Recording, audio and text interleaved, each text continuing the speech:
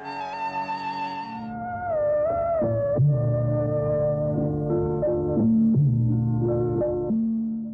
Honourable Minister of State, Shri Rajvardhan Rathore, the Chairperson of Prasar Bharati, Shri Surya Prakash, the Member of the Prasar Bharati Board, Shri Anup Jalota, Shri Vikram Bahal, ladies and gentlemen.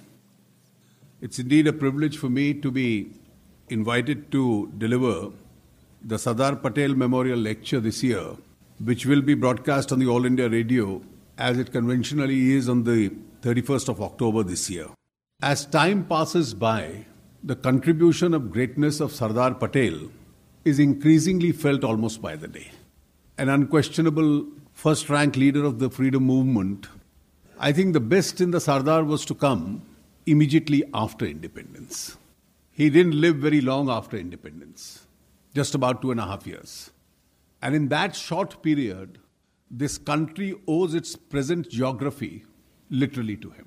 The challenges we faced, both in the transfer of power and the integration of states, two subjects which he handled immediately upon independence, both very well documented by V.P. Menon in his two legendary books, actually throw light on the greatness of the Sardar. He persuaded people. He influenced the rulers. And as is said in our convention, he pulled out every card in order to ensure that India attains its present geography.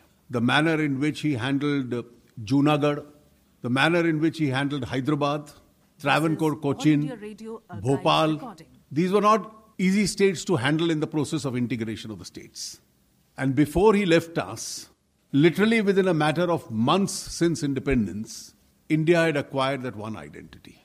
If Gandhiji had probably the greatest contribution in the independence struggle, I have not the least doubt that the integration of this country and its present geography, the largest credit goes to the leadership of the Sardar itself. And yet he was not a highly glamorized personality. Not many knew his entire background. I asked a group of my political colleagues the other day as to what their impression was as to which profession he originally belonged to. And because of the famous Satyagraha, they thought he was a farmer. He was actually one of the most distinguished barristers of pre-independence India. And unlike his other colleagues, a practicing one at that. They realized only in the 1970s that there was no official biography of the Sardar. Till Shri Rajmohan Gandhi was requested by the Sardar Patel Trust to author his biography. And in the opening chapter, he mentions that the greatest challenge was for him to find out the photograph and the name of Sardar's wife. Since unquestionably he had not been one of those who was officially glamorized. And he explains the details of the research that he had to do to find out her name, which he finally did discover. But nobody could ever produce a photograph of the wife. And therefore that's never available. And I think it's a fitting tribute to him that as time passes by, his greatness and contribution is more and more realized in Indian society. I'm conscious of this fact, as you mentioned, that this lecture in his memory, though most of us thought he was India's first Home Minister, he was also India's first INB Minister, which has been dedicated to his memory, has been delivered by very distinguished speakers in the past. Mr. Vikram Bahal mentioned that the first one was delivered by Shri C. Rajgopalacharya. Thereafter, amongst others who've delivered the lecture is Dr. Zakir Hussain, President Abdul Kalam. And I'm conscious of the fact that I am completely unequal in that task to most of them, particularly on a subject which itself has now become a puzzle in itself. A puzzle because you start with one of our most cherished fundamental rights of free speech, the changing landscape and restrictions to a right. And ordinarily, restrictions are never popular subjects.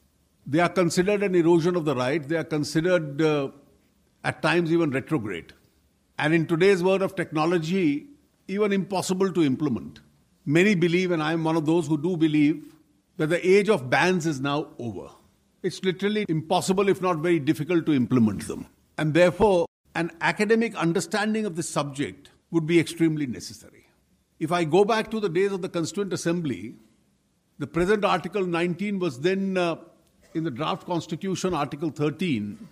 And when it was designed as freedom of speech and expression, I don't think anybody had any doubt about retaining that as a fundamental right.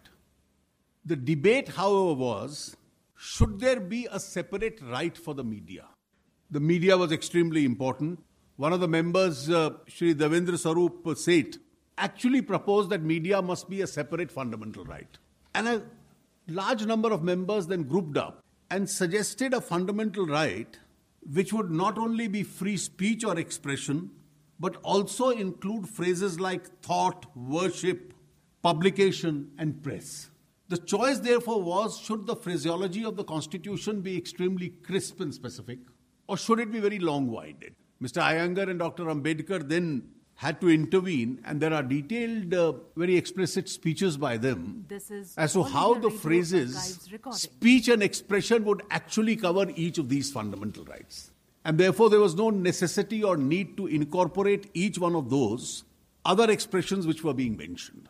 The next question was, is it an absolute right or is it a right subject to reasonable restrictions? Now, this obviously was a case in the context of each one of the fundamental rights which was included in Article 19.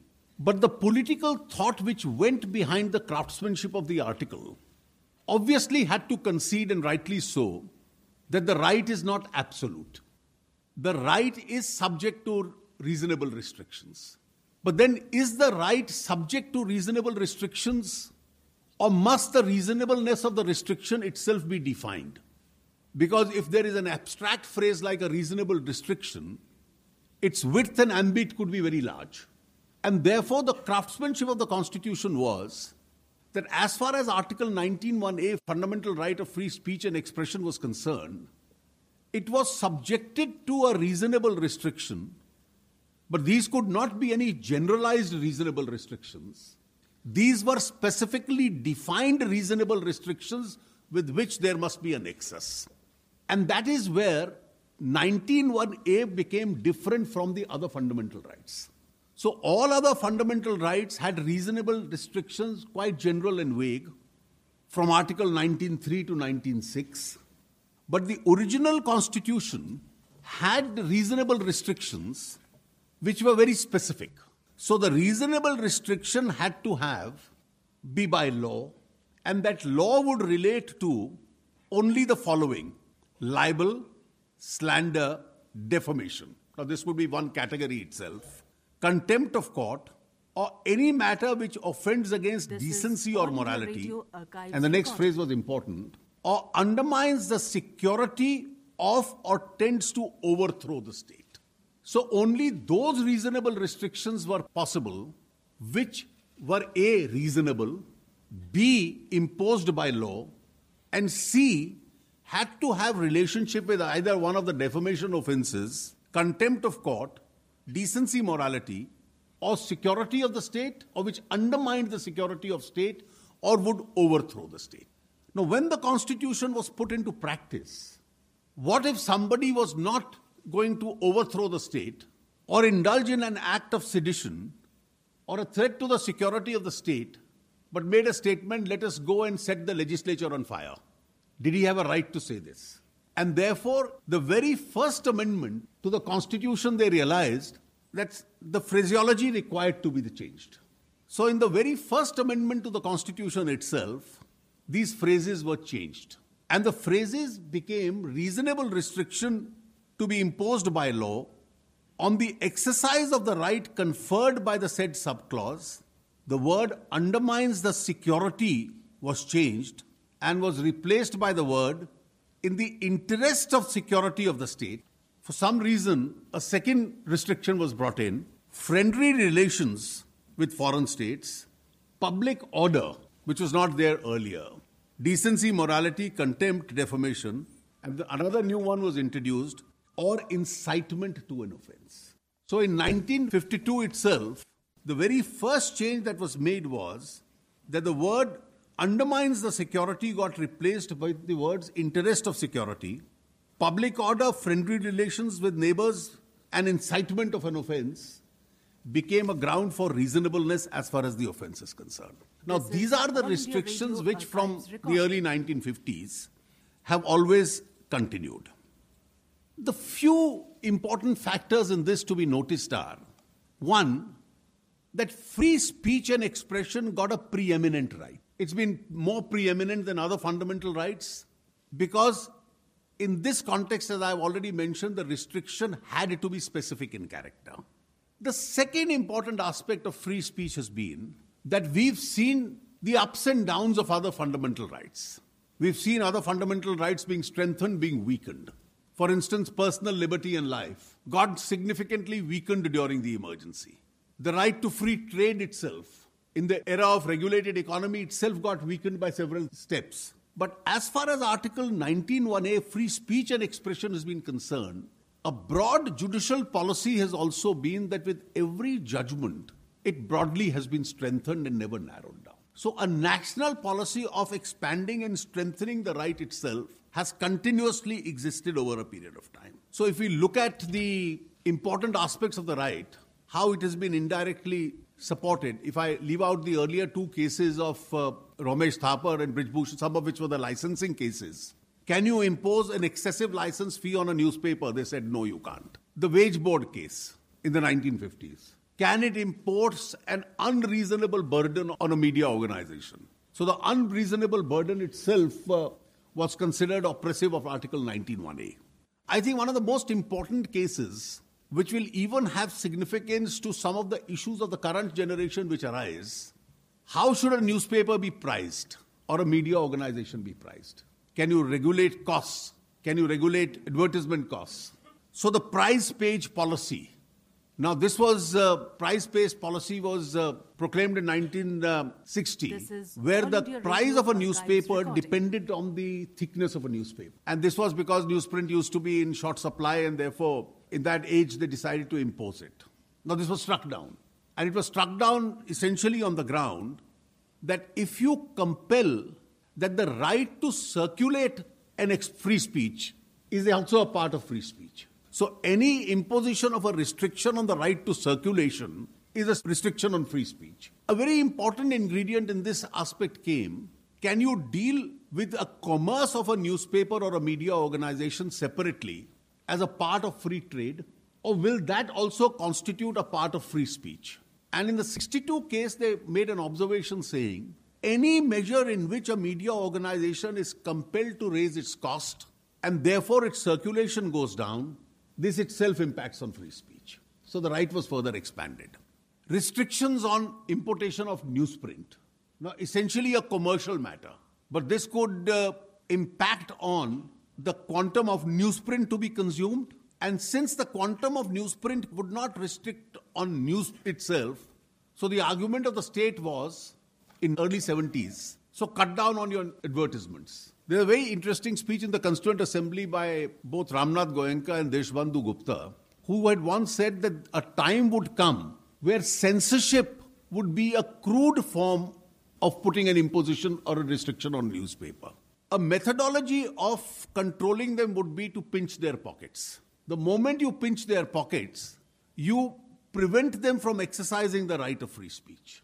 And therefore, this exactly came up in the 1972 case, where cut down on your advertisements because the country is short of foreign exchange and therefore we cannot afford to buy newsprint from outside. This was the argument which was given. Now, even this was struck down as violative of free speech because the quantum of news that you publish is dependent on the volume of advertisements that you get.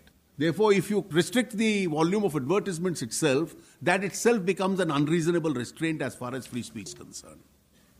And I think the most important landmark in this was the customs duty case. In the early 80s, the government imposed an excessive amount of customs duty on newsprint. And since there was newsprint shortage in India, newsprint had to be imported from outside. And the argument of the government was, taxation is a sovereign power. And the power of taxation being sovereign, we have a power to impose whatever taxes we want on any commodity. And newsprint, therefore, is a commodity. Now, can a media organization ever claim that I have immunity from taxation? Obviously, the answer was no. Nobody can claim he has an immunity from taxation. But if the object of that taxation is either to make the publication impossible, or the real purpose of the taxation itself is not revenue, but to attack free speech, and then they laid down a third proposition following the US Supreme Court in Grosjean's case, that the taxation on a newsprint or any commodity which is relevant for exercise of free speech, and today it will extend to social media, to electronic media, and to other modes of free speech, that taxation will have to be reasonable. In the case of any trade or business or profession, a taxation would be struck down only if it is confiscatory in nature, that it makes the business impossible.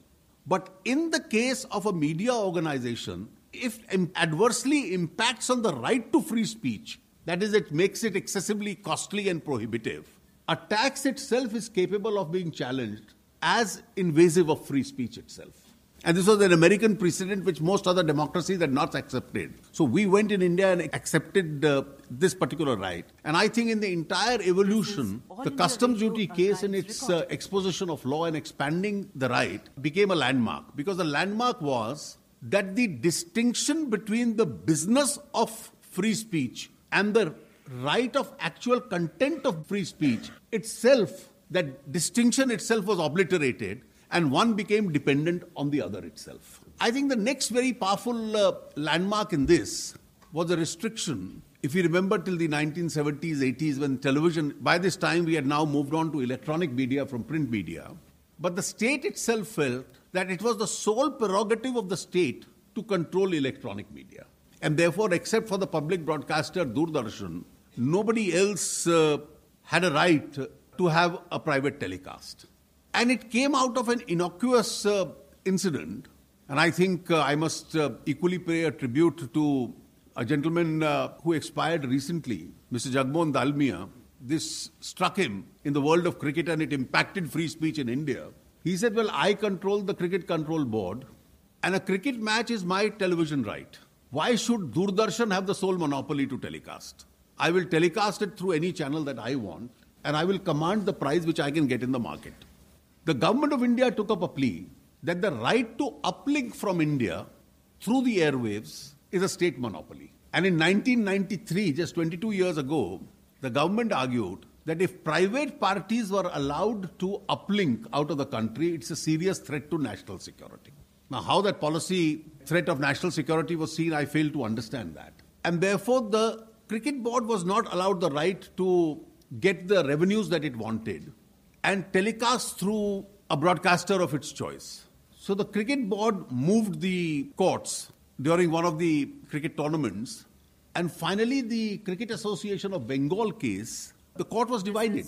There was a majority view, there was a concurring minority view, but a resentful minority view. And the majority view, I think, was absolutely an outstanding vision, which immediately out of that cricket's right to telecast its own rights, took it to the level of free speech and said, well, airwaves are public property. Every citizen can have an access to it. The only limitation is what is the availability of the medium. If 1 million people want to telecast at the same time, it may not be possible because the limitations of the medium itself are there. But within those inherent limitations of the medium, if you have a right to telecast your event, you have a right to uplink from here, you have a right to, and they elevated it to the right of free speech. And this whole television boom in India came as a result of the cricket judgment. And I think this took the right significantly forward. And the last milestone in this direction very recently has been now from electronic media, when we transgressed and transformed into the social media, is the IT Act case, the Section 66A case as it's popularly known, the Shreya Singhal case. Now the Information Technology Act enacted several years ago, Section 66A was a very badly drafted provision. The width and ambit of 66A was much wider than the restrictions of Article 19.2. The only restrictions which can be imposed are the restrictions which are envisaged in Article 19.2. The moment you travel beyond the 19.2 restrictions, you violate the right of free speech. Now, irrespective of the medium, that principle will hold, whether you are speaking in a public meeting, an auditorium meeting, on television, in the print media, or on the social media. Challenge before the court was a legitimate one. But there are two views. 66A had two categories of provisions. The first category was those which were within the limitations of Article 19.2. And the second category went outside 19.2. So if 66A had been properly drafted to only include the 19.2 restrictions, such as security, public order, and the like mentioned in 19.2, 66A would have been constitutionally compatible. But the moment it says it causes annoyance, it causes anger, now these are very vague phrases. And therefore, anger, annoyance is not something which is mentioned in Article 19.2. And obviously, these phrases had to be struck down for the asking. Any young student of law would even tell you this. I had, as the leader of opposition, an opportunity to discuss this in Parliament.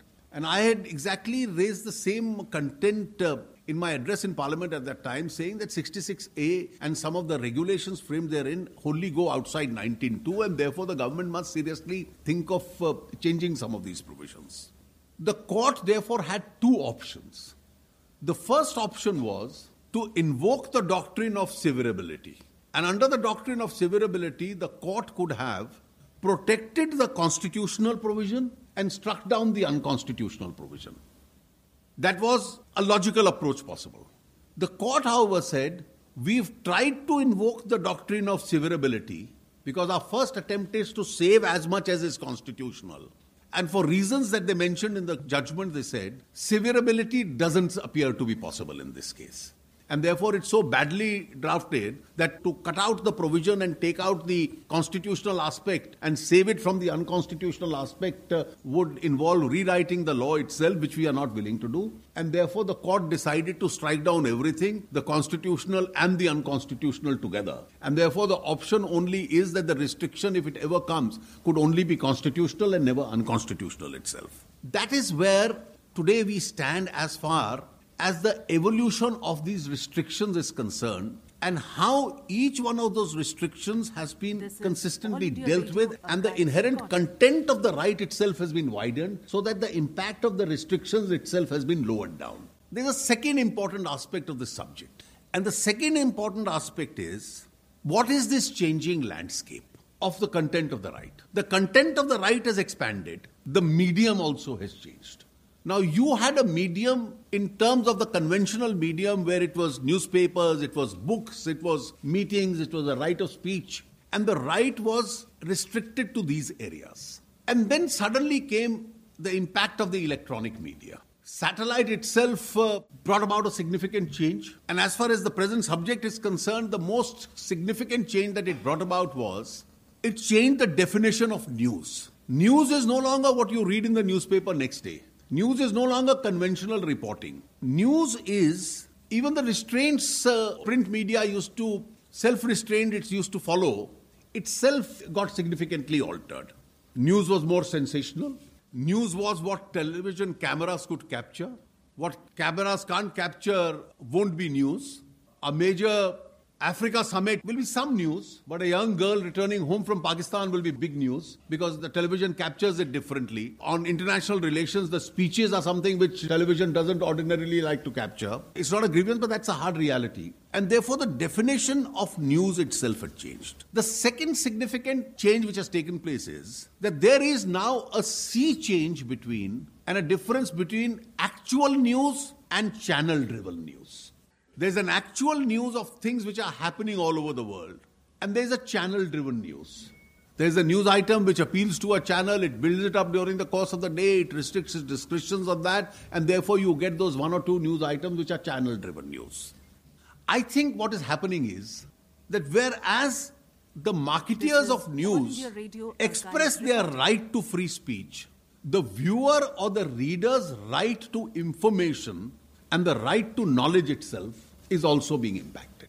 Today, the right of free speech and expression as it has been widened in all these judgments that jurisprudentially widened is also the viewer's right to know, the reader's right to knowledge. Therefore, in the newsprint case, when the tax was struck down, an expression was used, it's a tax on knowledge. And therefore, you now have opinions that what is also important is not only the person who supplies or markets the news, but it also the viewer's right is also a part of Article 19(1)(a). So when only limited channel-driven news is delivered to the viewer, and the whole landscape of information is held back from him, I think there is a contraction as far as the viewer's right to knowledge is concerned, that he is also entitled to a wholesome news and information of what's happening across the world. I think the next important change has been the empowerment through the social media itself.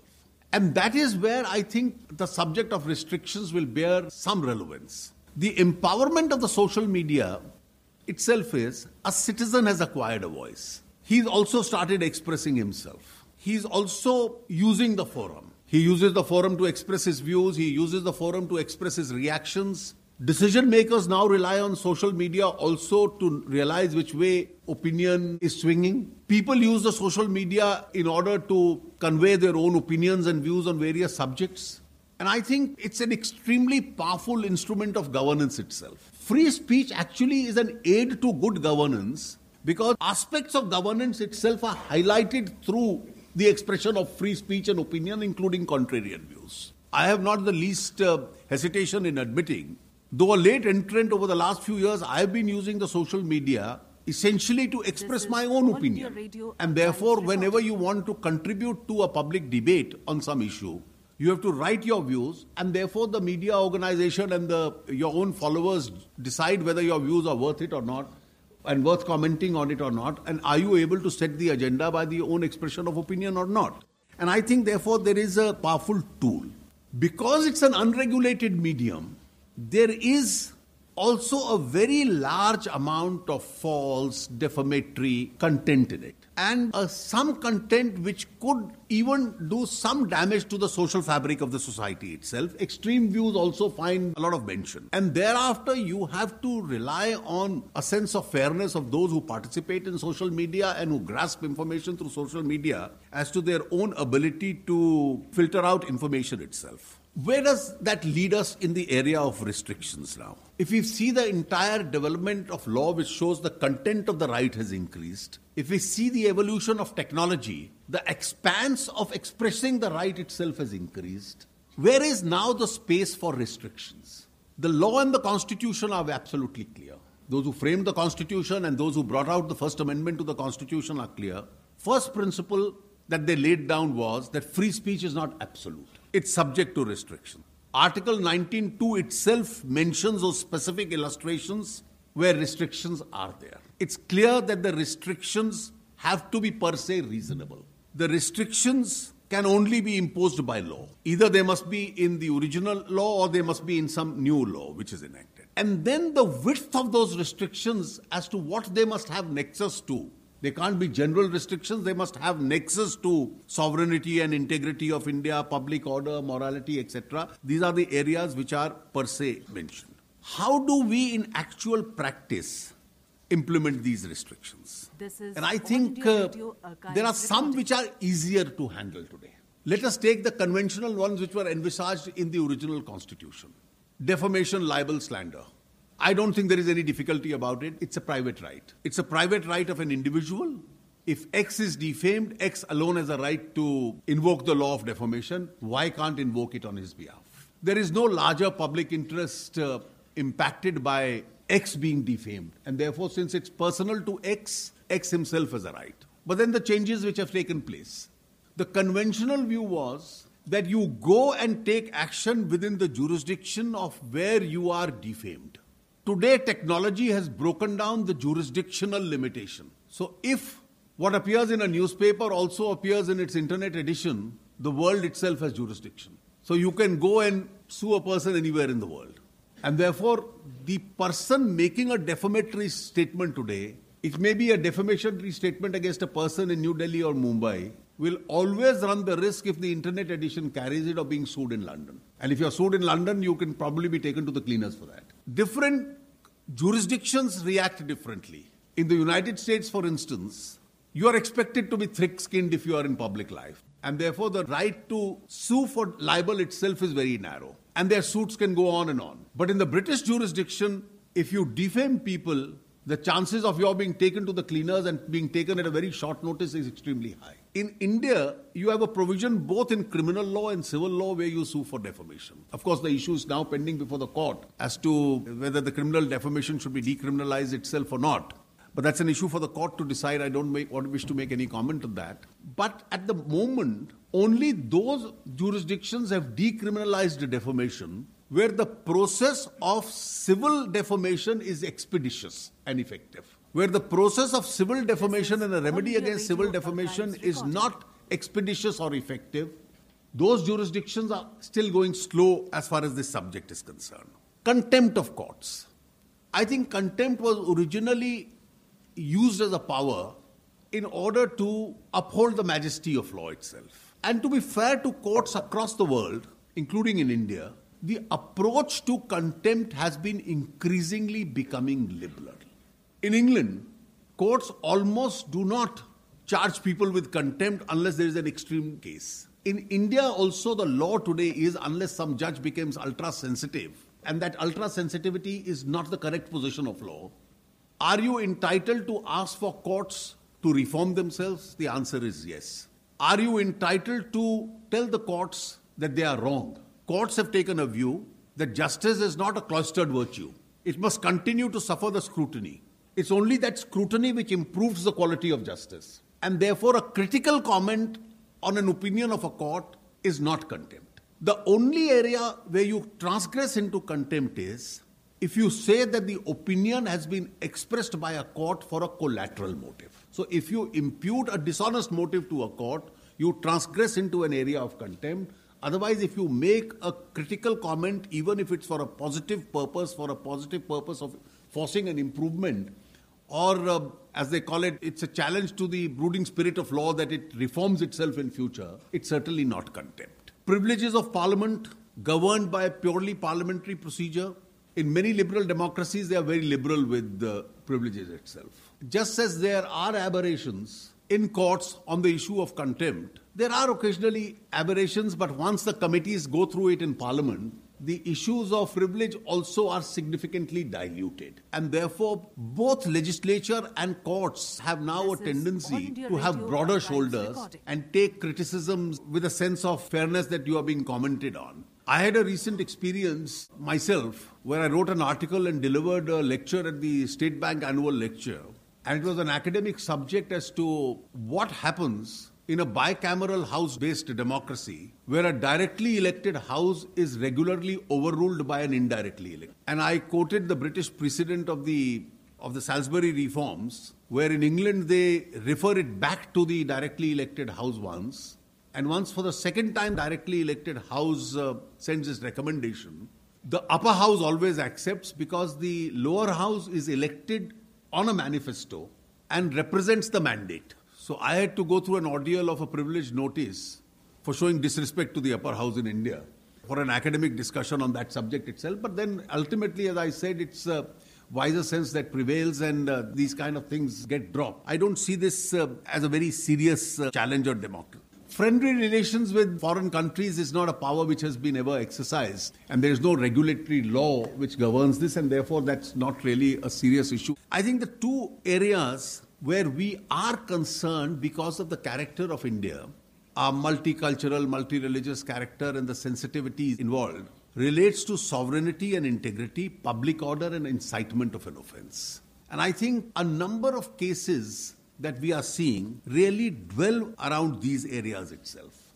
Obviously, as far as sovereignty and integrity of the country is concerned, nobody has a right to say that I have a right to break the country. There's no fundamental right. Nobody has a right to say that I have a right to sedition, and therefore it can't be a right. Nobody has a right to say that I will incite offences. And therefore, you have laws which deal with this subject, and these laws which deal with this subject are penal laws. And penal laws are strict liability laws. On a vague interpretation of those laws, these laws cannot itself be invoked. But if specific offences with regard to sedition, integrity of India, incitement of violence, hate speech, generating hatred between communities and caste are involved, I think these are areas which itself are the more sensitive areas where restrictions. Now, you don't have preventive restrictions in too many laws with regard to this. It's only after you've committed the offense that you can be punished. One of the only preventive areas is that if there is an apprehension that there is going to be an incitement to an offense, the authority dealing with public order has a right to restrain that activity. Or alternatively, in the context of social media, where there is caste or communal trouble and there is going to be a frenzy created under the given circumstances, then some time-bound restrained action, as they've been doing, that for a limited period of few hours or 1 or 2 days, you can suspend the operation where social media itself can create havoc in a situation which is surcharged with some hate speech, with the impact of which is going to be excessive. We've seen 3 or 4 recent examples in the last 2-3 years where in extreme cases, this restraint has been imposed. But this restraint will have to be imposed after being fully satisfied, because it's a restraint on free speech, that there is a threat to public order. And public order is completely distinct from law and order. Law and order is violation of any law. You can't restrain free speech on that basis. But public order is where a collapse of the whole machinery is going to take place and set the society into disorder. Then a time-bound limited restraint itself can be permitted, which normally has been permitted and which has been upheld by courts also. There are several other areas which I'll just briefly comment upon. And I think as we move forward, these are areas which are emerging. I mentioned just now that the jurisdictional principle is completely obliterated because of electronic media. When the framers drafted the Constitution, they distinguished between the rights of a citizen and a person. So free speech was a right given only to a citizen. But equality, life and liberty were rights given to any person. So a foreigner has a right to be treated equally in India. He has a right to life and liberty as far as India is concerned, but the Constitution did not give him the right of free speech. So if you see the language of Article 14 and 21, it refers to a person, and Article 19 refers to a citizen. A larger question is this distinction relevant today? And there are 2 aspects to it. Justice Bhagwati, in probably one of the best written judgments in post-independence India, in the Maneka Gandhi case, brought in this interaction between 14, 19 and 21. And said some of these rights overlap. Now, assuming there was no right of free speech under Article 19, as a part of my liberty, I still had a right to speak. And therefore, can there be liberty without a right to speak? And therefore, free speech itself is present in both the rights. Now, we've made it one available to a person, the other available to a citizen. Can you, in today's day of electronic media, where I am entitled to read what a foreign writer writes in India, his views appear on the internet, can I say this will be banned and he has no right of free speech in India?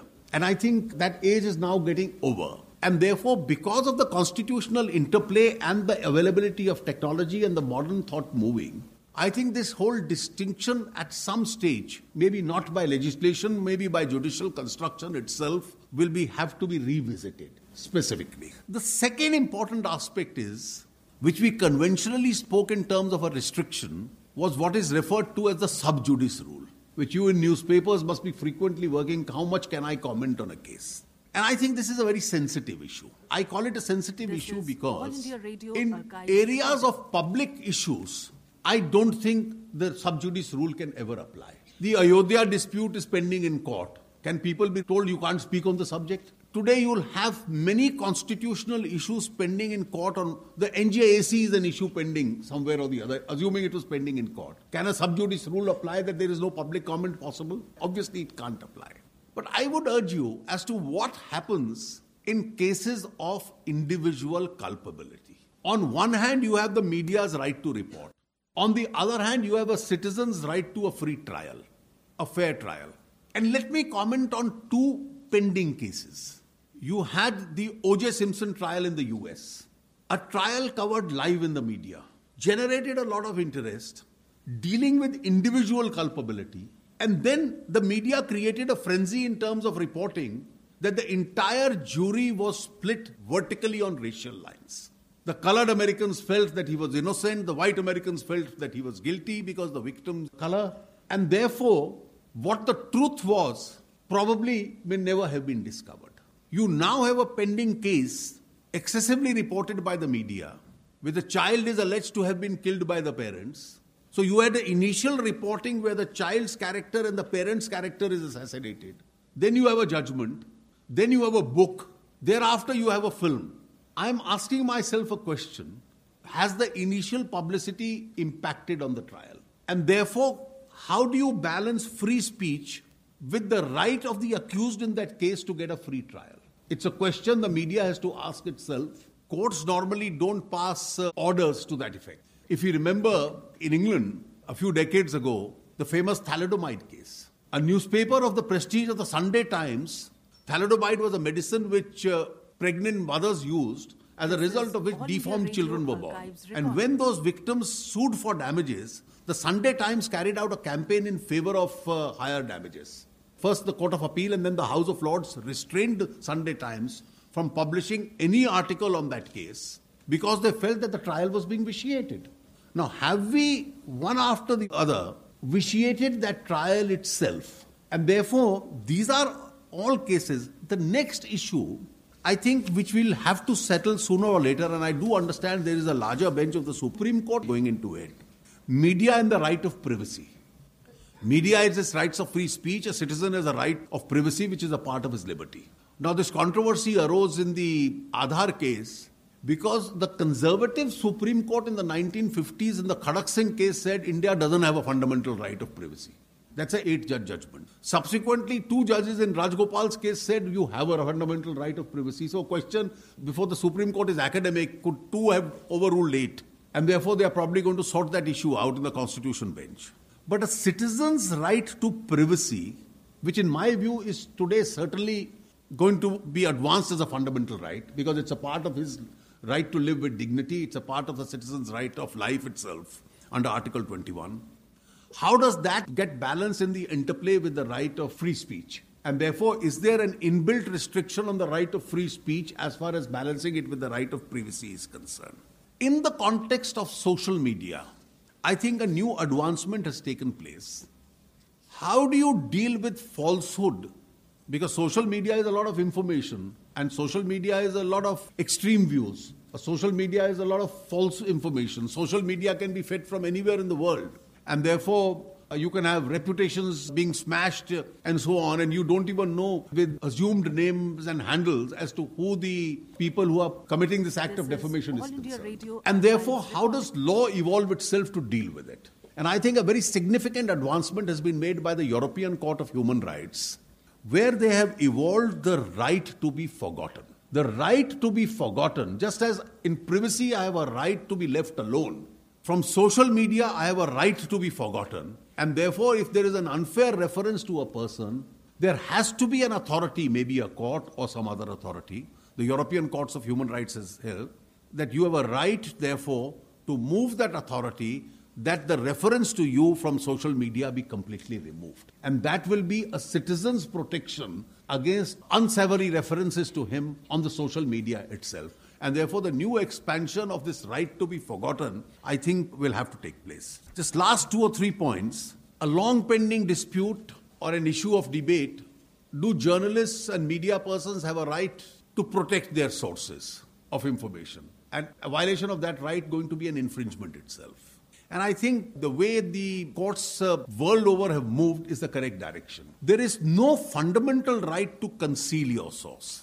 But there is a public interest which enables you to conceal your source. And that public interest, therefore, will always have to be balanced with a competing public interest. Therefore, if it's a matter of an individual reputation, the public interest of secrecy of source will have to be maintained. But if it is national security, the public interest of national security will be considered much higher than the secrecy of source itself. That's how the trend of decision-making world over is moving. I think a contemporary problem and a real problem, and an aberration in law which has further added to the problem. Is commercial news also news? Is commercial news also free speech? In the United States, they've said that commercial free speech is free speech. In India, in the 1950s, in the Hamdard Dawakhana, they said an advertisement is not free speech. It's commercial speech, and therefore it comes under trade, and it doesn't come under free speech. In the Tata Press case in the 1990s, they said, no, we follow the US pattern, it comes under free speech. So an advertisement now also has come under free speech. What then happens to paid news? Paid news is a reality. And therefore, if you follow the dicta of the American judgments which Tata Press has followed in India, will free speech also provide a right which extends to paid news? Obviously, it doesn't sound logical. And therefore, this issue has not come up before the courts. But if there was to be a penal provision against paid news, it will have to be tested on the touchstone of whether it violates free speech or not. One way of looking at it has been that they can invoke the Latin doctrine of rex extra commercium and saying since it's a crime, it won't be free speech. And therefore, you'll have to carve out an exception, but that ambiguity still continues to exist.